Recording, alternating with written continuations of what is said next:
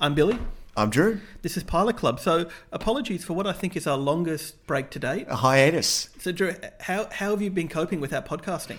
Well, my life has been a bit of a sad and empty shell, really. It makes you realise how much it's been a comforting part of our weekly routine. For sure. Well, this is a special emergency. Yeah, exactly. Catch up pre-Christmas pod. Exactly. Yeah, and we're releasing it on what day is it? It is Tuesday. We're releasing it on a Tuesday.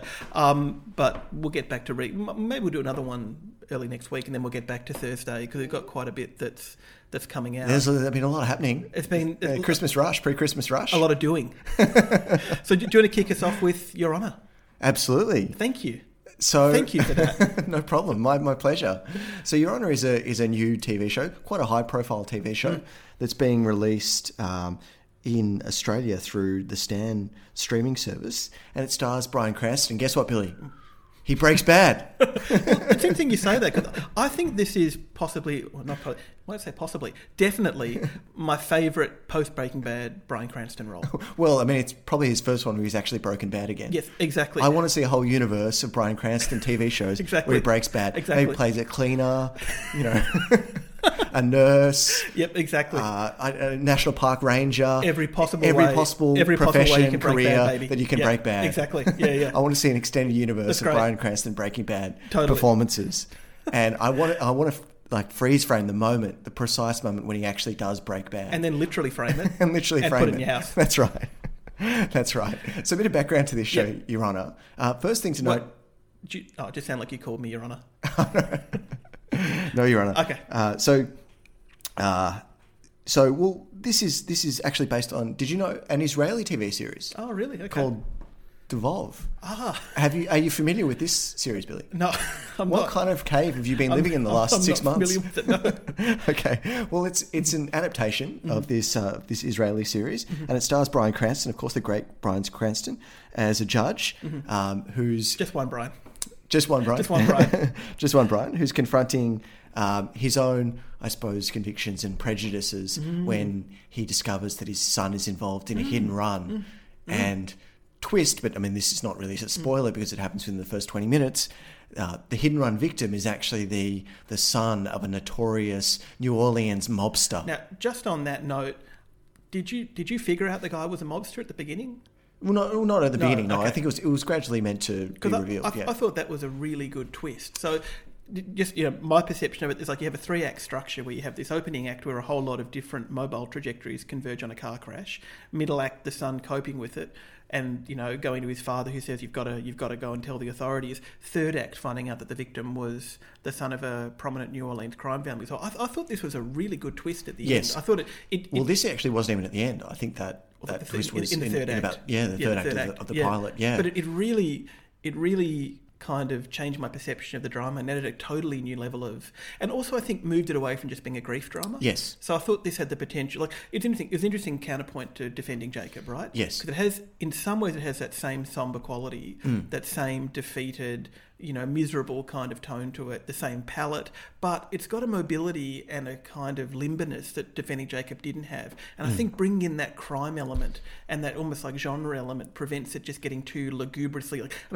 Bryan Cranston is a widow, the son is already feeling kind of alienated from his life. It could easily just become an exercise in like grief and misery and, navel gazing, whereas that crime twist at the end gives it such an...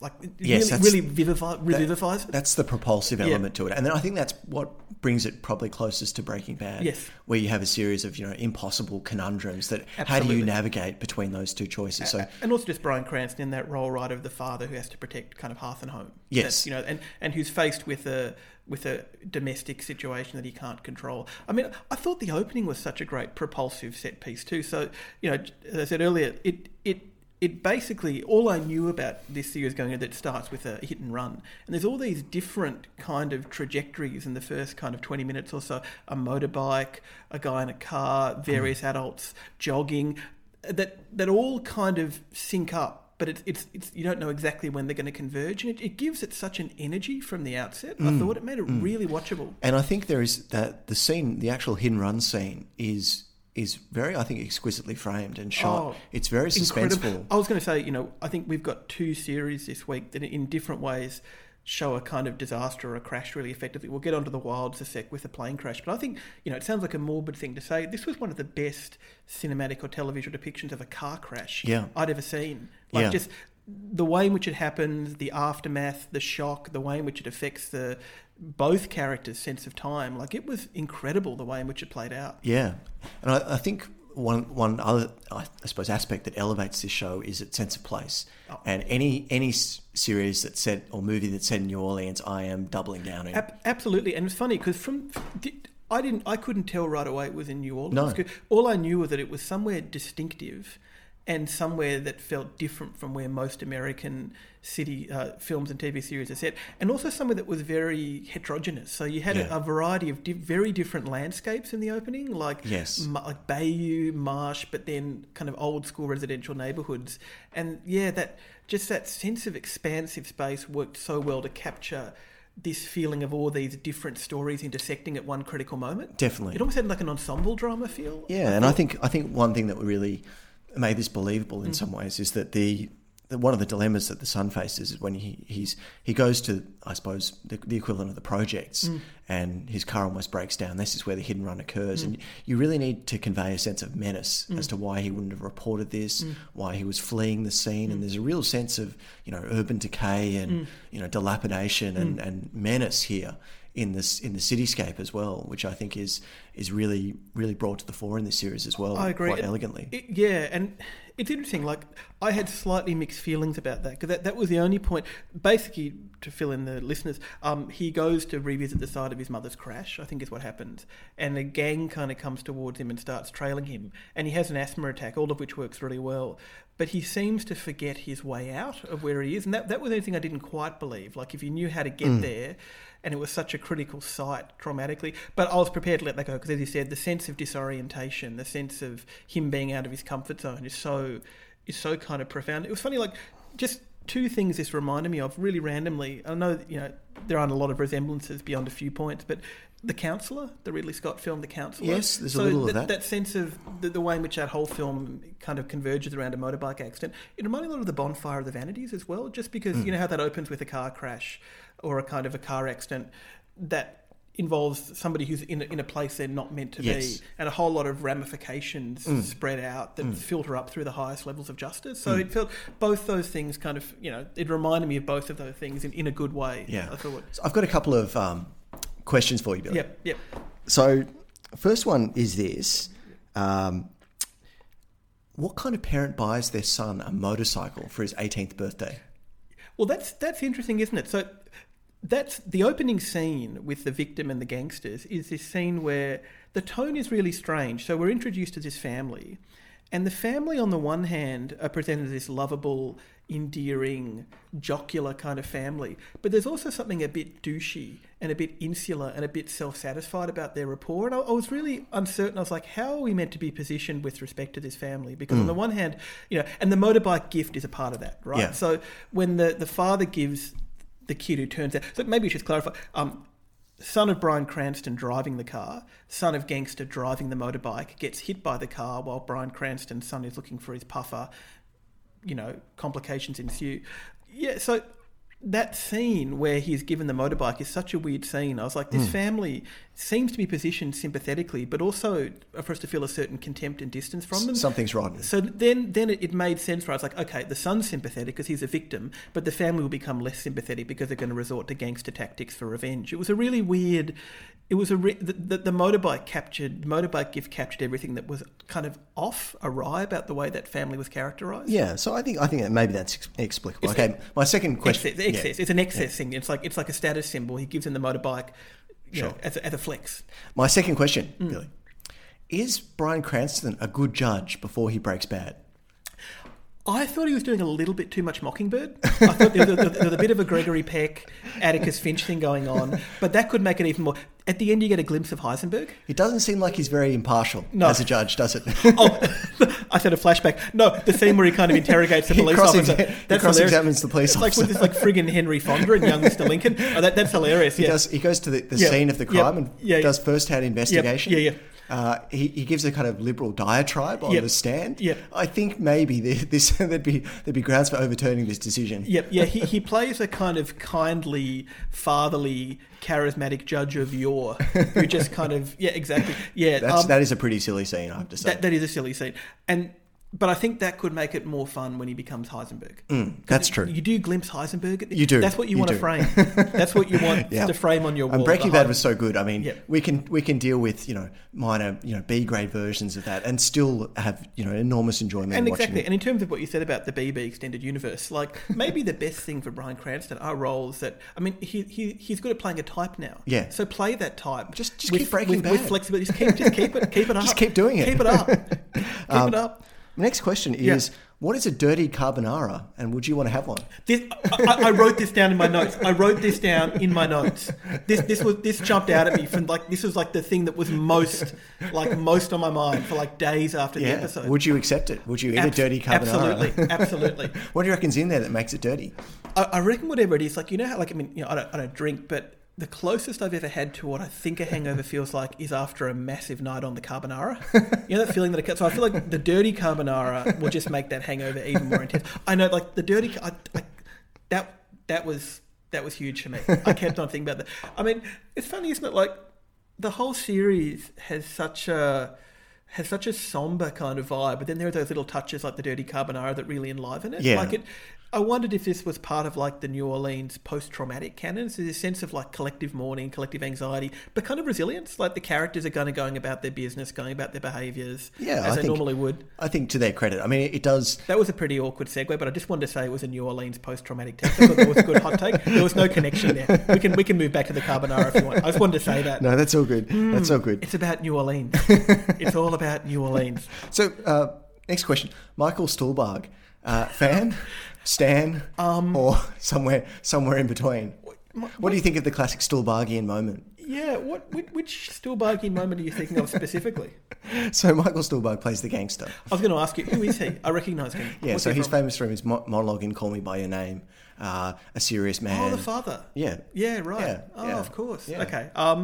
Did you enjoy the various Stuhlbargian moments in this? Yeah. In this series? Yeah, I thought it was post-Stuhlbargian. I think he was taking what's made the Stuhlbargian, mode so distinctive and kind of inverting it. Okay. And in that way, deconstructing it. Okay. And Bryan What do you think of Cranston's... that? I liked it. Yeah. I liked it. Yeah. You got real. Yep. You flip the switch on Yeah, that. I broke bad. One question. Bryan Cranston's best friend. The shit guy. Oh, From Clay Davis. Clay Davis, yeah. Is he just playing Clay Davis in every series now? Give it to me. Like he's because it's exactly the same subplot to the point where it's almost like it felt derivative. He's just playing like a counsellor. Give me the best of. He's great. Combine them in. I suppose this Breaking Bad, the Wire extended universe. Just throw it all in for me. Yeah, I like it. I'm enjoying it. I guess with that and Brett Cranston, it's like a best. It's a dirty carbonara of a TV series. Exactly, it's a best of quality television. It's like just I think this is definitely another clear case of post-quality television in a lot of ways. Yeah. I think, but I think all the better for it. I enjoyed it more when and it became, more just twisty and pulpy. And it's an example of how to do post-quality television well without that kind of really sententious seriousness. I mean, I also thought this worked really well as a pilot. Yes. I guess we often just talk about what we like and dislike, but we often don't evaluate it as a pilot. And as a pilot, I thought this was great. Like it had a classic 3-act structure, had a really good opening, really good complication, a great twist. It set everything up for it was exactly the kind of pilot that made me want to watch more. Definitely. And made me curious to see where it went. So I thought it was in that sense, it was quite old school in that it didn't withhold stuff from you or didn't assume that you were going to automatically watch all 10 episodes or whatever. I thought, in terms of the form, it worked really well. That's true. I think it could have worked almost as a self-contained movie in some ways. And it really, that feeling, that old school feeling of a pilot, I have to watch more. Yeah. That twist at the end was so compulsive. I was like, I thought it was great. So this is a series that hasn't received great critical reviews, 40% on Rotten Tomatoes, and yet its audience score 81%. And that's so telling, isn't it? I mean, I think we've talked about this. I think Rotten Tomatoes, at the bottom and top end, it tends to exaggerate stuff, in a quite a kind of deceptive way in terms of quality. So I would go with the audience scores here. Like, I think that's a better... I mean, I think often television critics seem sceptical of entertainment, especially in this post-quality era. They seem sceptical of anything that seems too close to genre or anything that seems too pulpy, as you said. So there's something a little bit alarming for a certain kind of television critic at seeing these two bastions of quality television, The Wire and Brian. And maybe any slight hint of derivativeness as well is frowned upon. Derivativity. But but I think in this case, Liam Neeson plays a stock type, but he plays it so well. Why not Bryan Cranston? It was only a matter of time before you brought in Liam Neeson. It was always going to happen. It was always going to happen. I have a very particular set of acting skills. No, I agree. But I agree. I think this is the kind of consensus we're coming to together that, for someone like Bryan Cranston, who's so identified with a role, and to some extent with the guy who plays Clay Davis, working within that persona in a flexible way is in some ways, if you try and depart from it and try and revise it and try and puncture it, you're still affirming it. Yes. You're still affirming it as what defines you. So why not work within it flexibly? Yes. And I think he's really endearing in that role. He is. In a way, Malcolm in the Middle was a similar thing. Like, he's good at the flustered father. Yes. The father who's trying to keep a hold on things, whether comically or dramatically. Yes. And I think the most compelling scenes for me, at least, were the ones where he was playing the Breaking Bad archetype in some ways. Like the scene where the police officer is sort of pseudo interrogating him about the vehicle, how it went missing, and he simultaneously plays like a kind of quite a sentimental, folksy character. Absolutely. But at the same time, he's just out and out lying and scrambling to lie as well. And that reminds me too, something I thought worked so well about this in terms of pilot. It was full of Easter eggs, so full of just great little things that could become whole plot points later on. Like, there's just a little thing where when the son drives out, the neighbour sees him and then sees him come home. It's just like full of just rich with details like that interrogation scene you're talking about, which just are so tantalising in terms of what's going to come later on down the track. So I'm looking forward to this. I'm unequivocally in on this. I'm a hard in too, and it's funny, like I expected it to be more like a kind of a Defending Jacob, serious, sententious, but it gets... it's charismatic. That's a big difference. Neither Chris Evans nor Michelle Dockery, they were the charismatic black hole. Yeah. Charismatic Event Horizon. Whereas this was like, so I'm hard in. I loved it. So verdict? Breaking Bad. Okay, on to our next show of the week. We're going to be doing a show that's got a lot of buzz at the moment called The Wilds. And basically The Wilds is a survival drama. So it's created by Sarah Stryker. It's on Amazon Prime. It's about 10 girls who are en route to Hawaii, going to a program called the Dawn of Eve program, which is about female empowerment. And their plane crashes and they're stranded on an island. And basically they have to survive. And it intercuts... kind of, I guess, 3 different narrative elements. Them on the island and the events that led up to the island, flashbacks to their lives before the island, which I think we'll probably recall or kind of follow the same lines as, say, Orange is the New Black, that kind of, episode by episode flashback structure, rotating between characters. There's 10 episodes and 10 characters, and a kind of interrogation narrative that frames it all. And the interrogation narrative is bound up with a twist we'll talk about in a bit. Look, this was a pilot, Drew, where my perception of it really changed as I watched it. So, I loved the premise. At the beginning, I found the girls quite irritating. Like, I thought there was a really dour, sulky vibe. I thought there was a lot of angsty attitude. It was a similar mood to 13 Reasons Why, and I don't think that teen dramas have to be like that. So, I love the main character says that that she's interrogated. Don't refer to my devastation as a funk. I think that's sort of explicable because that's playing up to your parents. But in the interrogation room with the police and the police officer say, I understand there's a grief counsellor there, and he says, I understand that this experience being involved in a plane crash and being stranded, for ages on a desert island would be traumatic. And she's like, don't say that. My life as a teenager is traumatic. Exactly. So, and I thought, hard out. So that's good. I'm out, baby. So that's kind of... That's the end of Drew.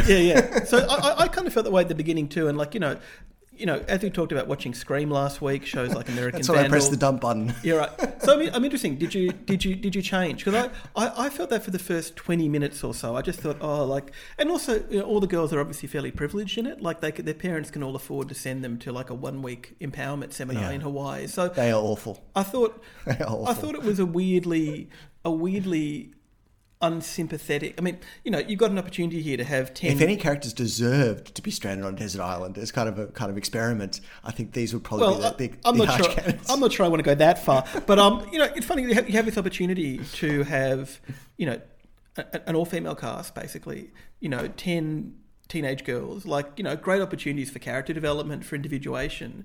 And instead there was a kind of uniform sulk, which I think was it was a real sulkiness. For a show that was about female empowerment and survival, I thought was actually quite a wasted opportunity. And like I said, teen dramas don't have to be like that. So two of my, favourite teen dramas of the last 5 or 6 years, I'm thinking about American Vandal, and I'm also thinking about Scream, which have terrific female characters. And so it's funny, theoretically I was on board, but I was really... Yeah. I mean, teenage girls are a lot of things, they're really funny, they've got really strong interests, they've got... There's more than just, a sulkiness to them. And something that I thought was strange, I mean, we'll get on to what I liked about it in a bit, but something that was really strange is the main character has a whole lot of flashbacks to her time when she was... when she was back at home before the crash.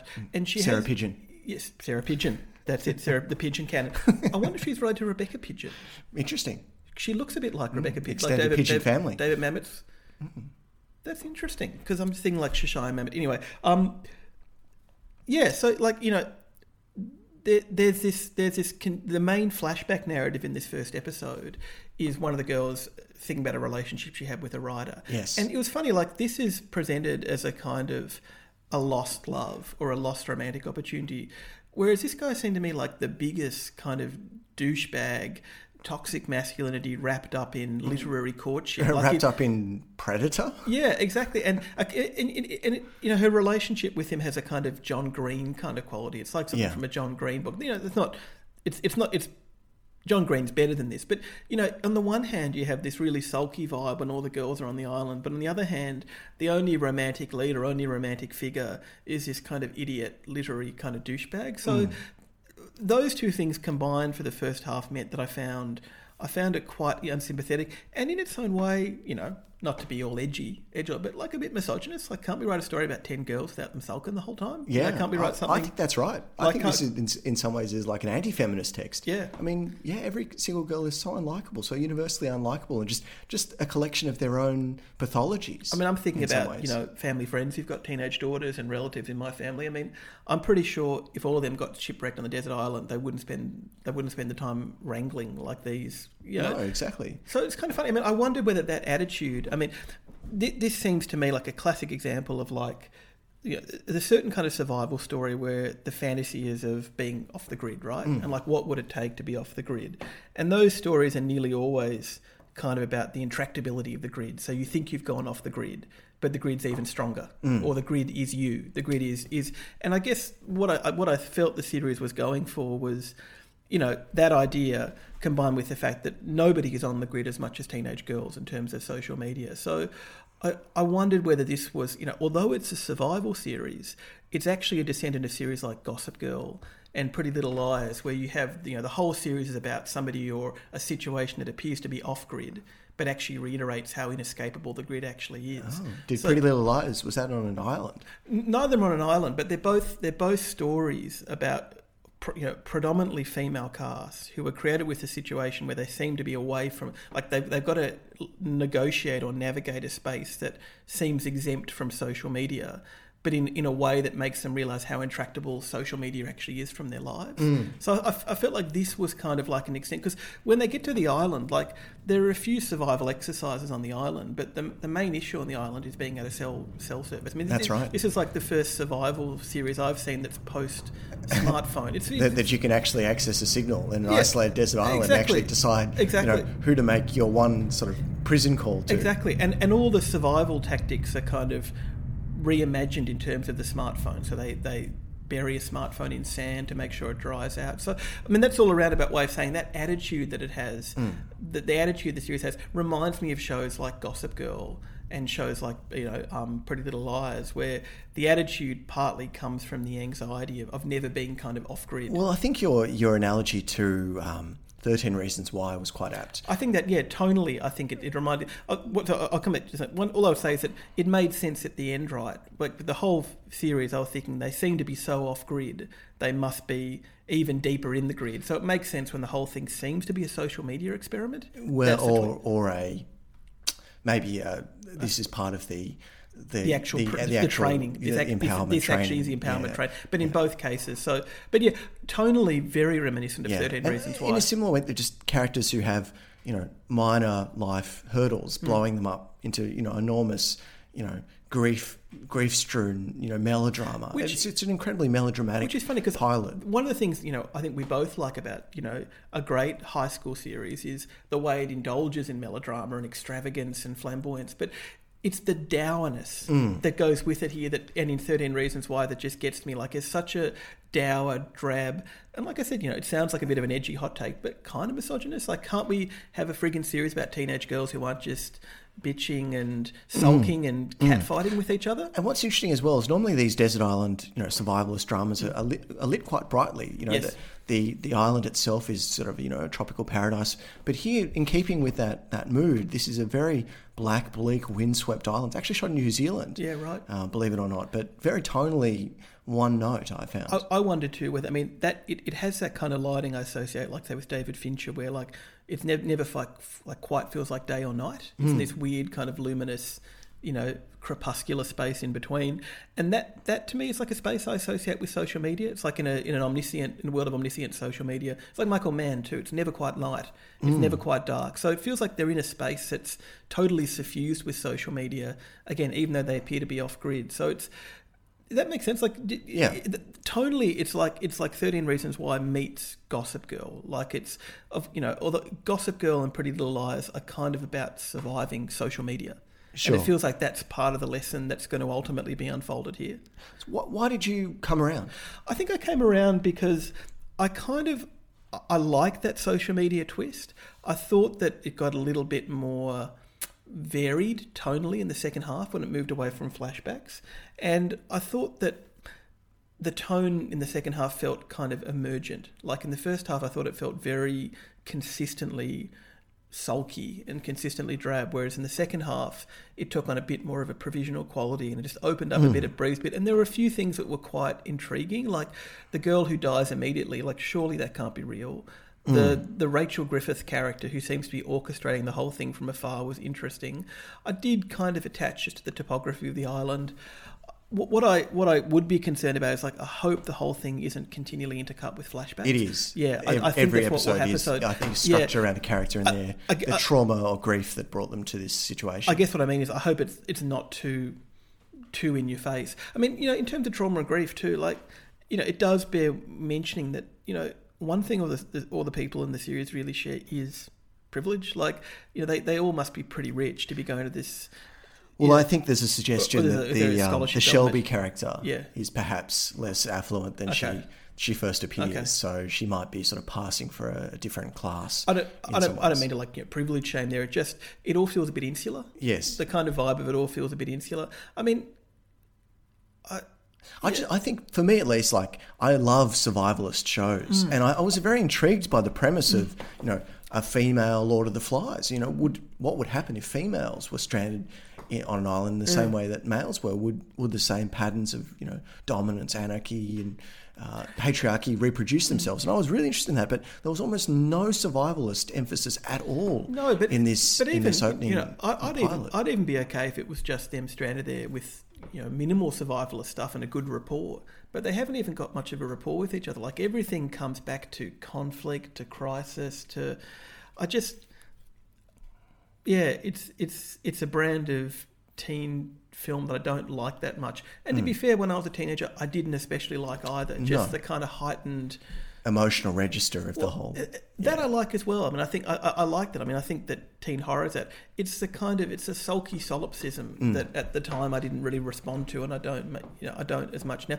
This is an interesting play by Amazon. So this is Amazon's first specifically YA, I suppose TV series, and it has got quite a bit of critical acclaim as well as popular acclaim as well. So it's already been renewed for second season, and this is Amazon's, I suppose, bold foray into the YA space. Otherwise, traditionally or hitherto dominated by Netflix. And it's the kind of thing you can imagine as a YA novel. Is it based on a novel? I wonder. It's got that vibe to it, doesn't it?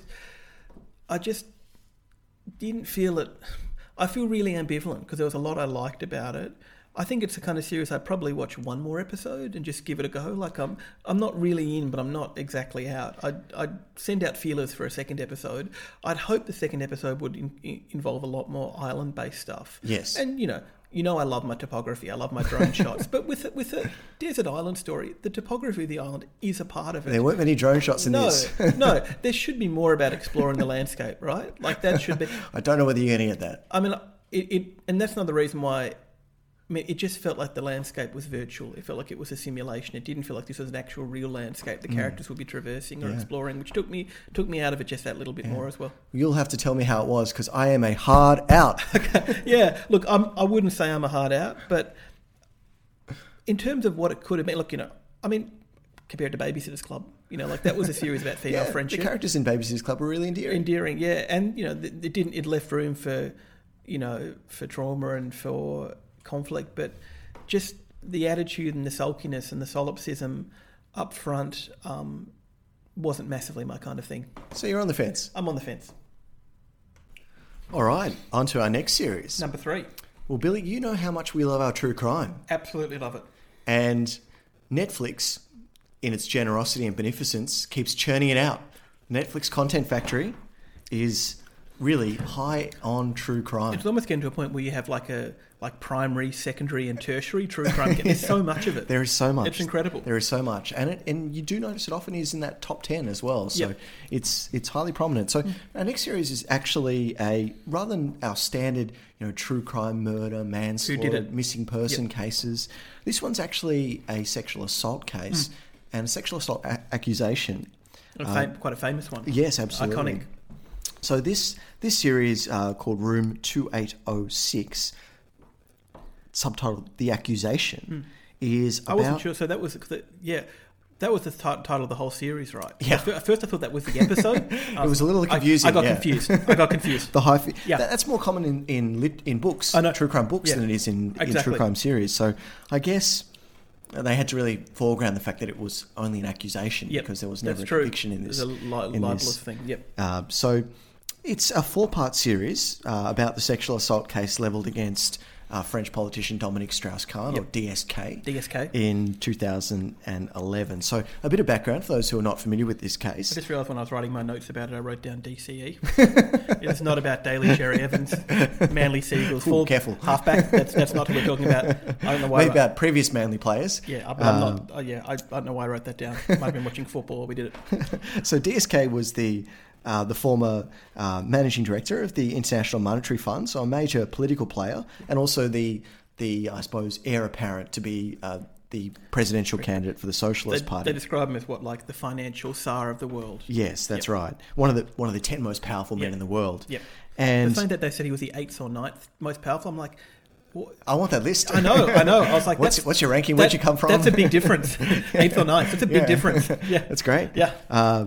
So he was forced to resign, obviously, after being accused of sexually assaulting his housekeeper, Nafissatou Diallo, who was a housekeeper at the Sofitel Hotel in New York. So this was really the height of his political career, and he was considered such a likely presidential candidate. There was a lot of conspiracy theories that were floating around about whether this was a political hit job or whether the accuser had ulterior motives. That was something, not so much the accuser having, but that was something I wondered, was there some element of conspiracy? I mean, that certainly seems what the pilot may be asking you to think, at least the way in which it presents him as so singular in his kind of socialist politics and his popularity that it raises a question of conspiracy. Yes. So this is a French production primarily. A lot of it is in the French language, but there are a lot of English language excerpts as well, because obviously this is a crime that, although the crime didn't cross borders, it involved a lot of international players. Absolutely, so DSK was, charged in,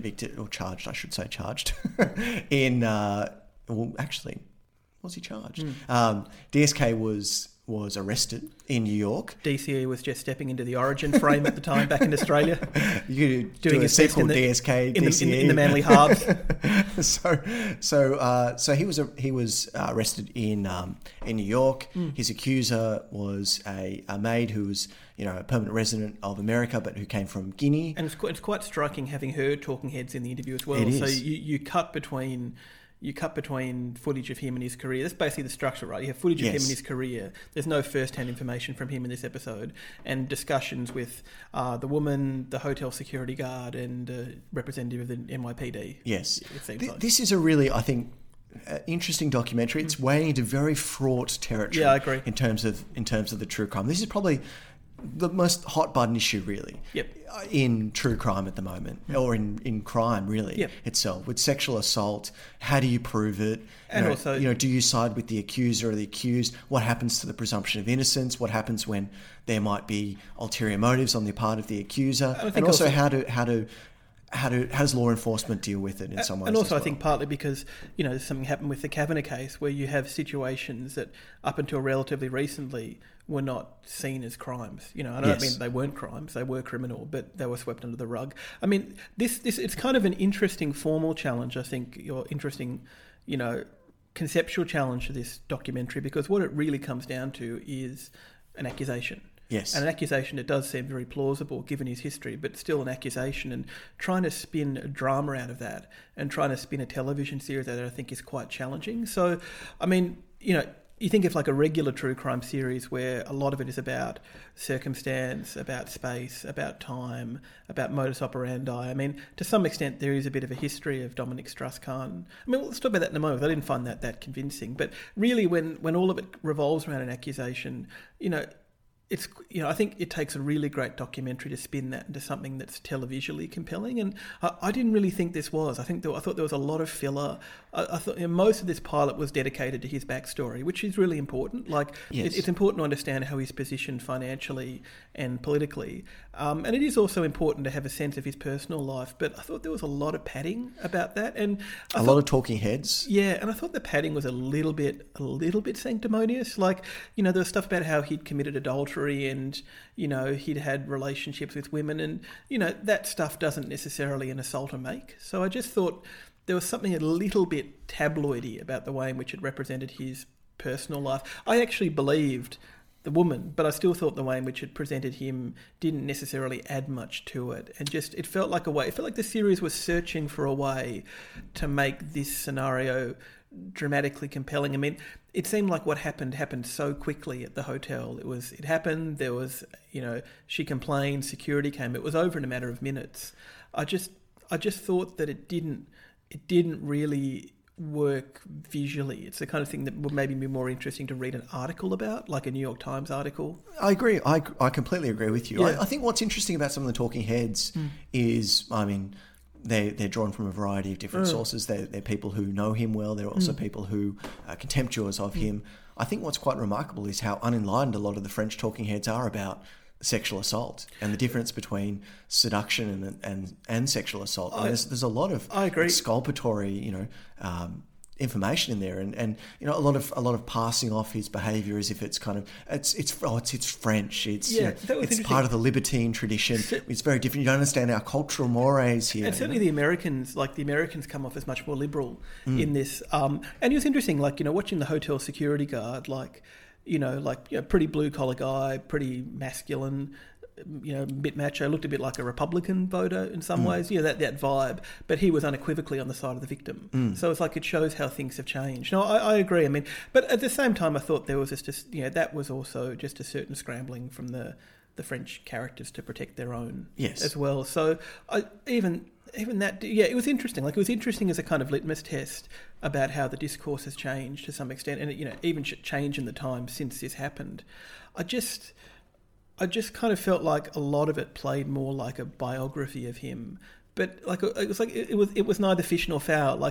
The biography was kind of a bit ambling and meandering without the crime to centre it, but it didn't really illuminate the crime that much anyway. So I appreciate it. Do you think, like, at the Sofitel, the hotel, there could have been a little bit more reconstruction? Like, I didn't have a very clear sense of what happened. No. I didn't forensically, and I don't mean lascivious detail, but just, where the room was, where she was positioned, the routine, who else was around. Like, I didn't... The room itself is constructed as a bit of a black box, and maybe that is part of the crime here as well. But maybe they just didn't offer them access to it as well. There's a lot of exterior shots of no it. reconstructions, no reconstructions of what actually happened. Maybe because it was too traumatic or too, unkind or maybe defamatory to DSK in some ways. Yeah, and no kind of visual no kind of, it doesn't have to be an acted reconstruction, but no visual diagrams or anything like. Yes, so you see there's a lot of scenes with panning into the door, and then it never goes beyond the door into the room itself. And every single time, like every other try I've seen DCE score, they always go back and rewatch it. And sorry, I'm getting confused.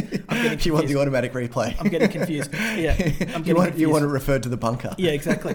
But it didn't like, I didn't have any sense of where the crime took place. I didn't have any sense of the place. I didn't have any sense of the crime scene. No. Which is a really important part of the genre of true crime. No. And obviously part of the rationale for doing it visually is to visualise and conceptualise and spatialise the crime scene. So I thought was actually something that was a problem with the pilot. I think where this series sees strength is when it focuses on what happens in the aftermath of the accusation. Absolutely. And there's a couple of really great insights into the way law enforcement work in New York, especially in dealing with celebrities. A great term that I've heard, the perp walk. Yep, absolutely. That's great. The perp walk is where, they take a high profile accused and, inform the media about where and when they're going to be transferring him to the police station. And that's remember with OJ, that part of the reason that OJ got away in the Bronco was that they negotiated a deal to avoid the perp walk. Yes. I mean, yeah, absolutely. And it's interesting what you say, because I wonder whether this is, one of those series where, really by no fault of its own, but just by virtue of the story, the pilot by definition can't give you an authentic sense of what it's going to be about, or can't give you the best of the series, because the series is all about the aftermath. Yes. So the pilot is almost like the premise here. Yes. Like, it's established the premise, and really, because I can see that would be really interesting, like how the media deal with it, how he deals with it, how the hotel deals with it, how the investigators and on how the part of police investigators, deal with it. In investigating the accuser, and ultimately the forensic valency of that accusation, basically. Ultimately, dropping, or not going ahead with pressing charges, which is quite a dramatic step to take. But that interesting double result, like not pressing charges, but also basically ending his legitimacy as well. So, like, at some level. So, for that reason, maybe it's a hard series to judge based on the pilot alone. Yes. But I still did think, just in terms of just certain basics, like in terms of pacing, in terms of selection, and in terms of the crime scene, I thought this was pretty second or third rate true crime, I have to say. Not many drone shots in this one. Not many drone shots. And look, I guess, I find the politics of it all really interesting. For the most part, I tend to believe, nearly always that women in this case. So, like, I'm interested in the politics of how that all plays out. But what I'm drawn to in true crime tends to be more compressed experiences of space and time. Yes. Vanishings, crimes that make a place resonate with a kind of memory. I think to some extent this could have been about that. But interestingly, I guess when it takes place in a hotel, the hotel has a vested interest in completely erasing any, like the kind of the psychic traces of the crime on a place is precisely what a hotel is going to want to erase. One really compelling, I suppose, element of this crime in the pilot was that they show security footage of two of the security guards. That was the best bit. Employed by the hotel, celebrating after the accusation is made. So the conspiracy angle, I think, is very intriguing, probably the most intriguing angle. And they show footage of her before she goes up to the room, and just that stuff is very haunting, like, the kind of the circumstances around it. Yeah, I agree. That was by far and away. I mean, it made me really... You've seen American...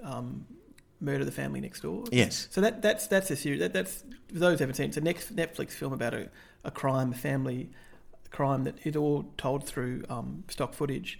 And that perfectly captures, like, the psychic traces of a crime, right? Like that's everything that makes true crime powerful. Whereas here, you feel like the hotel is only going to allow a limited But maybe a good kind of counterpoint to is like Unsolved Mysteries, the Ray Rivera one. Like that all revolves around one building, a hotel, and although they can't get inside, they manage to really capture its geography from the outside. Whereas they don't do the same with the hotel here. No, they don't. I mean, it doesn't feel like a Netflix series, right? It feels like a French series. Yes, that's imported. Right. Yes, imported. It doesn't onto have any Netflix. of the hallmarks of it. The drone shots. I mean, we're talking about drone shots. We're talking about, but that's the you most. Didn't get your drone fix. But that's the most important bit. That's the most important bit. You want more spider cam for DCEs. Exactly. Yeah. I mean, like there's so much that DC does, like in time and space, and like the synergy the with dummies, the chip kicks, the rest of the Manly Where were the Spine. dummies? I know. Yeah. Exactly. So, well, interestingly enough, I've actually seen the entirety of this series. Right. So how did it hold up? Partly because I found the crime itself so compelling, and the various angles and. So intriguing in some ways. I don't think this pilot was necessarily the strongest episode of this That makes series. sense in terms of how the story. I think the story develops and becomes more interesting as it goes along. I agree with you. I don't think it is very televisual. No, or it's certainly not cinematic at all. A bit like McMillions in that respect. I think it's better than McMillions. But very heavily reliant on talking heads as well. But do you think he did it? DSK did it? I don't know. Like, I mean, there is a trust issue. Like that time when, he said he got the ball down, and it turned out like it was obvious that there were like 3 Storm players beneath him, and he could see he hadn't got it to the turf. Sorry, I'm getting confused again. It was a ref's call, mate. Yeah, it was But like that's why we need better touch judges. Do you know what I mean? Like we need better, more professional touch judges in footy. I don't know. Look, I don't know enough about it. I'm on the fence. Part of me is inclined to continue watching it. Part of me is inclined to read about it in more detail. Like I'm not sure. It's like McMillions. I'm not sure that this is the medium I need to see it through. But interesting story. Having seen the entirety of it, I have to say, I genuinely do not know whether he did it or didn't do it. Okay. I obviously was in just because I found the story intriguing. Story is really intriguing. But I don't think it is necessarily the strongest exponent of the true crime. It's certainly not the Netflix style true crime. And as we know, I'm deep in the true crime rabbit hole. I watch true crime all the time. I've got to be selective. I've got to be selective. You'll watch anything, really. Yeah, I will. So I've got to be selective. I mean, that's fair enough. Yeah, cool. Okay, on to our archive corner for this week. This is a series you've all been waiting for. Steve Van Zandt in Lilyhammer. It's what I've always wanted. What if The Sopranos, but Norway? Norway, exactly. Interestingly, I didn't know this. This was actually branded as the first time Netflix offered exclusive content. Yeah. So it came out in early 2012. So this is pre House of Cards. It is. And pre Orange is the New Black. So it's kind of the original Netflix series. And not commissioned or made by Netflix. Not commissioned or made by Netflix, no. But the first time it was available to an American audience. So look, the plot, Andrew just given you the plot. It's basically, what if we took Steve Van Zandt's character Syl from The Sopranos, made him exactly the same mannerisms, same facial expressions, same delivery, same personality, and put him in Norway. But it's not him. Yeah, it's not him. Just for copyright purposes, it is not him. It's not. So he's not called Syl in this. He's called Frank Tagliano. Frank the Fixer. So it's interesting. Like, I mean, this is a very economical pilot, which I appreciated, given how laborious a lot of kind of post-quality pilots can be. In the first 5 minutes, he learned. I mean, it's a bit like a compressed version of like Some Like It Hot. In the first 5 minutes, he realises he's got to get out of Dodge. He's got to get out of town, and he tells his handlers, his FBI handlers, he wants to go to the FBI. He wants to go to Lilyhammer because he once watched the Winter Olympics there. And he's loved it ever since. I think economical is a charitable way of putting this premise. It's another way of describing it is really lazy. Yeah. which I always like. I like a lazy show. For a sitcom, this is got to be in 1 out of 5 for effort in terms of the ingenuity of premise. And it has a sitcom vibe. I mean, it feels so continuous with The Sopranos it almost doesn't matter. Like, I feel like the character arrived with and it's funny, like this almost felt to me. Have you seen all of The Sopranos? I haven't seen season 6, but don't spoil The Sopranos for our listeners, Billy. No, I'm not going to. No, that's not what I was going to do. You monster! Don't make it about me.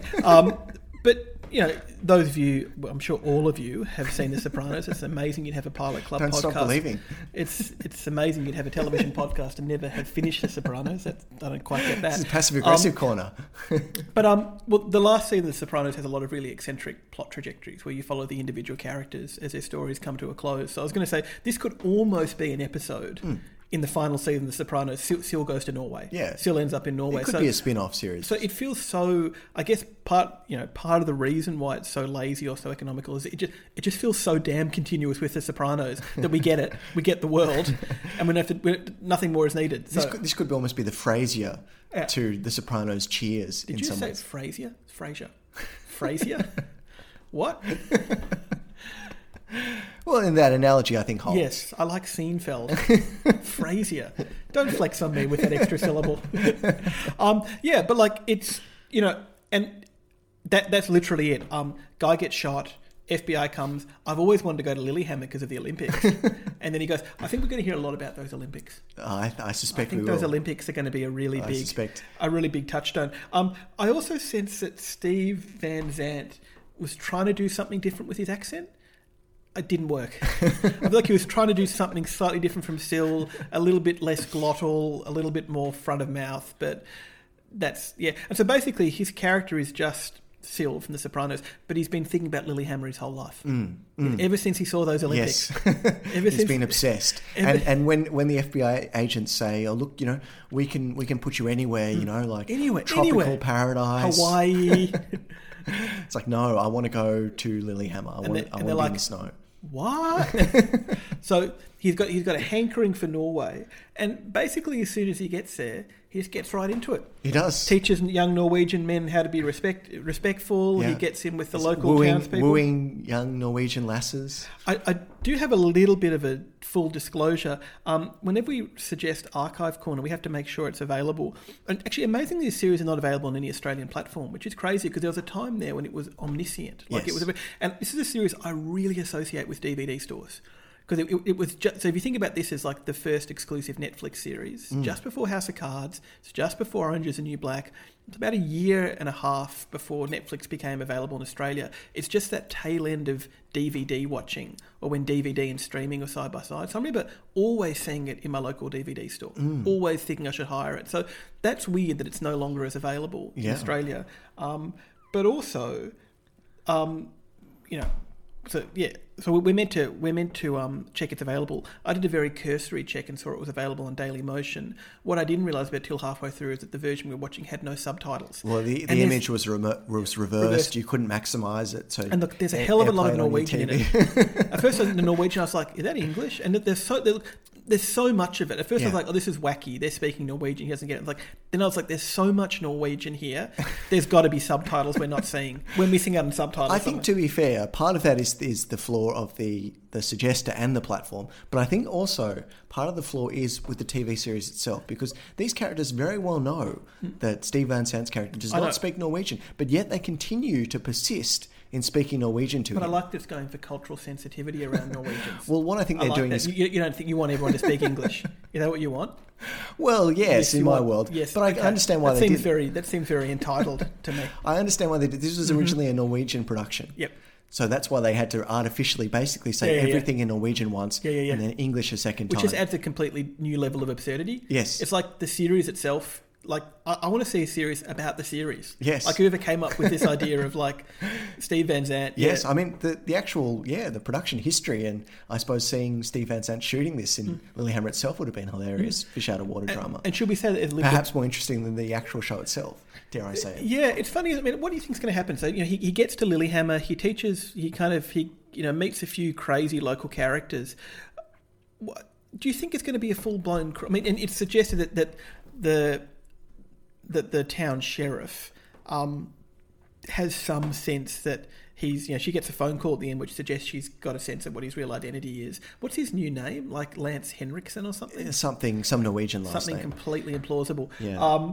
Yeah, I wonder, is it going to go in a full-blown crime direction? Is it going to be like a Northern Exposure, like, It's a small strange melange of genres, isn't it? At times it almost had a Western vibe. Yes. I thought like it's like, he arrives at the end of the line, the last town on the railway line, last town on the route. There's all these kind of scenes where he squares off with people, these shots. Like it's almost like a Western vibe at times. Yeah. So I was quite uncertain from the pilot what was going to happen. Yeah, for me at least, the vibe partly it was going for felt was a little bit like Twin Peaks in some ways, like a wacky town. Well, that's one of the three options. Right? So I was like small town wackiness, Western, or it'd be awesome if it went full crime. Yes, well, it might goes nuts, but it certainly doesn't suggest that in the pilot. Yeah. But to me, at least, what's interesting is this looks like a kind of classic, fish out of water drama. Although in this case, it would be fish in an ice flow or something. Fish in ice flow, yeah. But normally in those cases, the person, say the Northern Exposure narrative, the person who's sent to this foreign, far-off country or quirky town is a surrogate for the audience. They're a straight person. They're a foil for the wackiness around them. But in this case, Steve Van Sant's character himself is a stereotype. He's even wackier. He's even wackier. Which makes sense with it being like almost like a Norwegian production. Yes. Like he's the exotic one. Yes. All I can think... But they're pretty weird and exotic as well. So to me, at least, this was so self-consciously quirky. It was just quirk after quirk. All I can think of is that, he is so continuous with that Sopranos character that's meant to normalise him and domesticate him a little bit. Yes. And maybe if you watch the last 2 seasons, that will become more apparent. What were some of your favourite fish out of water scenes? One of mine was like when he sees like a sheep's head by the side of the road. Yes. He's like, "Is there a hit on me?" And then a woman's like, "No, we eat those here." He's like, funny old world. Yeah. It almost feels like the whole series was conceived for that very scene. Yeah, exactly. It's like oh, that's the best one. That's the best scene, really. Like in my country, that means there's a hit on me. No, here we eat the shit. I mean, apart from that, really, the more you know. Apart from that, really, there's no other really local quirks, are there? No, it's just it feels like a lot of it is just him learning the language. Yeah, it's like watching. He tries to bribe a public official, but I'm pretty sure that's illegal in America too. Yeah, exactly. So he starts a bar. They go. Look, I'm going to be honest. About the last 15 minutes, I couldn't really figure out what's happening. They go hunting. Yeah, it was very dark in the dark, and the quality of the show wasn't that well. Quality of this copy that we were watching wasn't that great. Happening at all. But like, there was a lot of Norwegian in there too. But a lot of it just feels like watching, like if Syl from The Sopranos did like a 6-week immersion language course in Norwegian. That's basically, there's a lot of the language is doing a lot of heavy lifting here. That's and right. Let's be honest, the language sounds hilarious. But like, does it like that's it? Does it pass the pub test? Does it pass the pub test? Exactly. Well, I have to say, I found this a little bit drit. Yeah. Yep. What does that mean? Oh, you don't know? No, I don't. No. Oh, it's Norwegian. Look it up. Okay, I'll do that. That was good. I walked right into that. Yeah, look, I'll be honest. Like, I want to say, like, it's obviously not good, right? We can agree that the show is it's not good. But I kind of know myself, and I feel like this is exactly the kind of show I'm going to come crawling back to. It's I can see very myself, undemanding. There's a huge hit in Norway. Apparently, a quarter of Norway watched it. Yeah, so, it broke records. Yeah, and it's right up there with Oslo Summer. Is this your favourite Norwegian TV show? Yeah. Look, I think what you said is true about it. Like it is that low level sitcom energy. I just love my low energy shows. I want to think I have the strength and the dignity not to watch all of this, but and look, I gotta say, The Sopranos thing is a joke, but it's kind of fun to watch it after The Sopranos. Like it's like a weird parallel universe where the fantasy of more Sopranos happens in some limited kind of way. I think if you get into it, it could be quite cozy. Yeah, I mean the landscapes are good, and the characters could be endearing. I mean, Steve Van Zandt is weird though because like his acting style is incredulous grimace all the time. Yes. So whether he's in Norway or America, he seems equally surprised and equally unimpressed. So it just he doesn't really change his behaviour at all, given it's Norway. No, he whips out the revolver. He's assaulting young hoodlums. And they make a big deal about snow, and I'm like, this Italian gangster type. I'm pretty sure he's from a part of America where there's snow.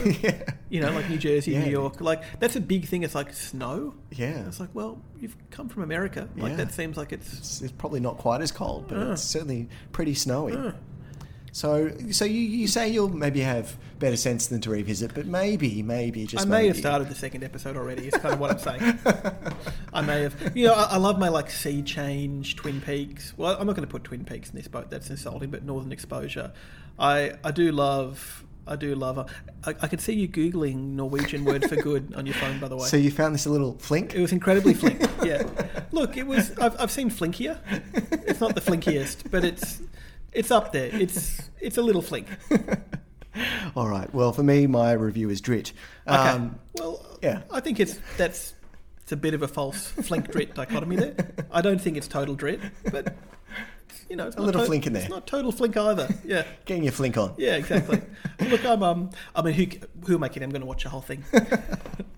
Well, this is just my kind of low quality, low energy, idiotic, cozy, domestic. I've been out in a few shows this week, but yes, this is another one that I will not be revisiting. But I'm glad I saw it. Yeah, I'm glad I saw it. It's a good thing to tell people you've seen. It is. Yeah. It is. And a fun one just to recommend. It's just a good name. Yeah. Lilyhammer. It epitomises, I suppose, this weird era we're in TV, yep. where we have multinational production deals, and Steve Van Sant goes to Lilyhammer, and it gets released on Netflix. And I wonder whether it feels like it's the same moment as like that show Wallander, where like Kenneth Branagh played like a Finnish detective or something, or Danish detective. It's like basically like Scandi noir meets American quality television. Yes, and the results are hilarious. So speaking of archive stuff, hit me. What's your choice coming up? So my choice, as you know, we've been going back in time. Back in time, way back in time. You've been being classical, 70s, classic. 80s. I love it. 60s. Love the it. last case, and the last one was the early 60s, 1964. We're going back even further now. Wow. To the 1950s, and this is where I will end my. This is where the television purists, back in time, and the show we're going to watch for the next Archive Club is Alfred Hitchcock Presents. Brilliant, fantastic. Yeah. I love doing crossovers with film. Yes. And, it's funny, like I remember like a while back I was looking up his filmography, and like he directed a significant number of episodes of that. Like it's almost like in terms of, I might be exaggerating a bit, but in terms of hours, Alfred Hitchcock Presents takes up as much space as regular films. His televisual output was quite enormous. So that's interesting. And is the pilot episode directed by him? I need to do my research, so do. we don't yet have that department. You really do. But yeah. I know that a lot of it, he did have at least a big imprint on it. He was a showrunner before that term really almost existed in some ways. And it was apparently a huge impact on Lilyhammer. It's a huge influence on Lilyhammer. So it's a nice kind of. That's interesting. That's a really interesting. I mean, I've never seen it, and I picture it being like kind of Twilight Zone, like episodic. Exactly. It's a show I've never seen. I don't know anyone else who's seen it. I've seen a lot of. I've seen that it is quite acclaimed. It was quite groundbreaking in its way, and for a Hitchcock completist, I think that's fantastic. You've got to do it. So that's the great choice. Yeah, looking forward to it. Yeah, right back in time. Next episode. See you there. All right. I'm Billy. I'm Drew. That was Pilot Club.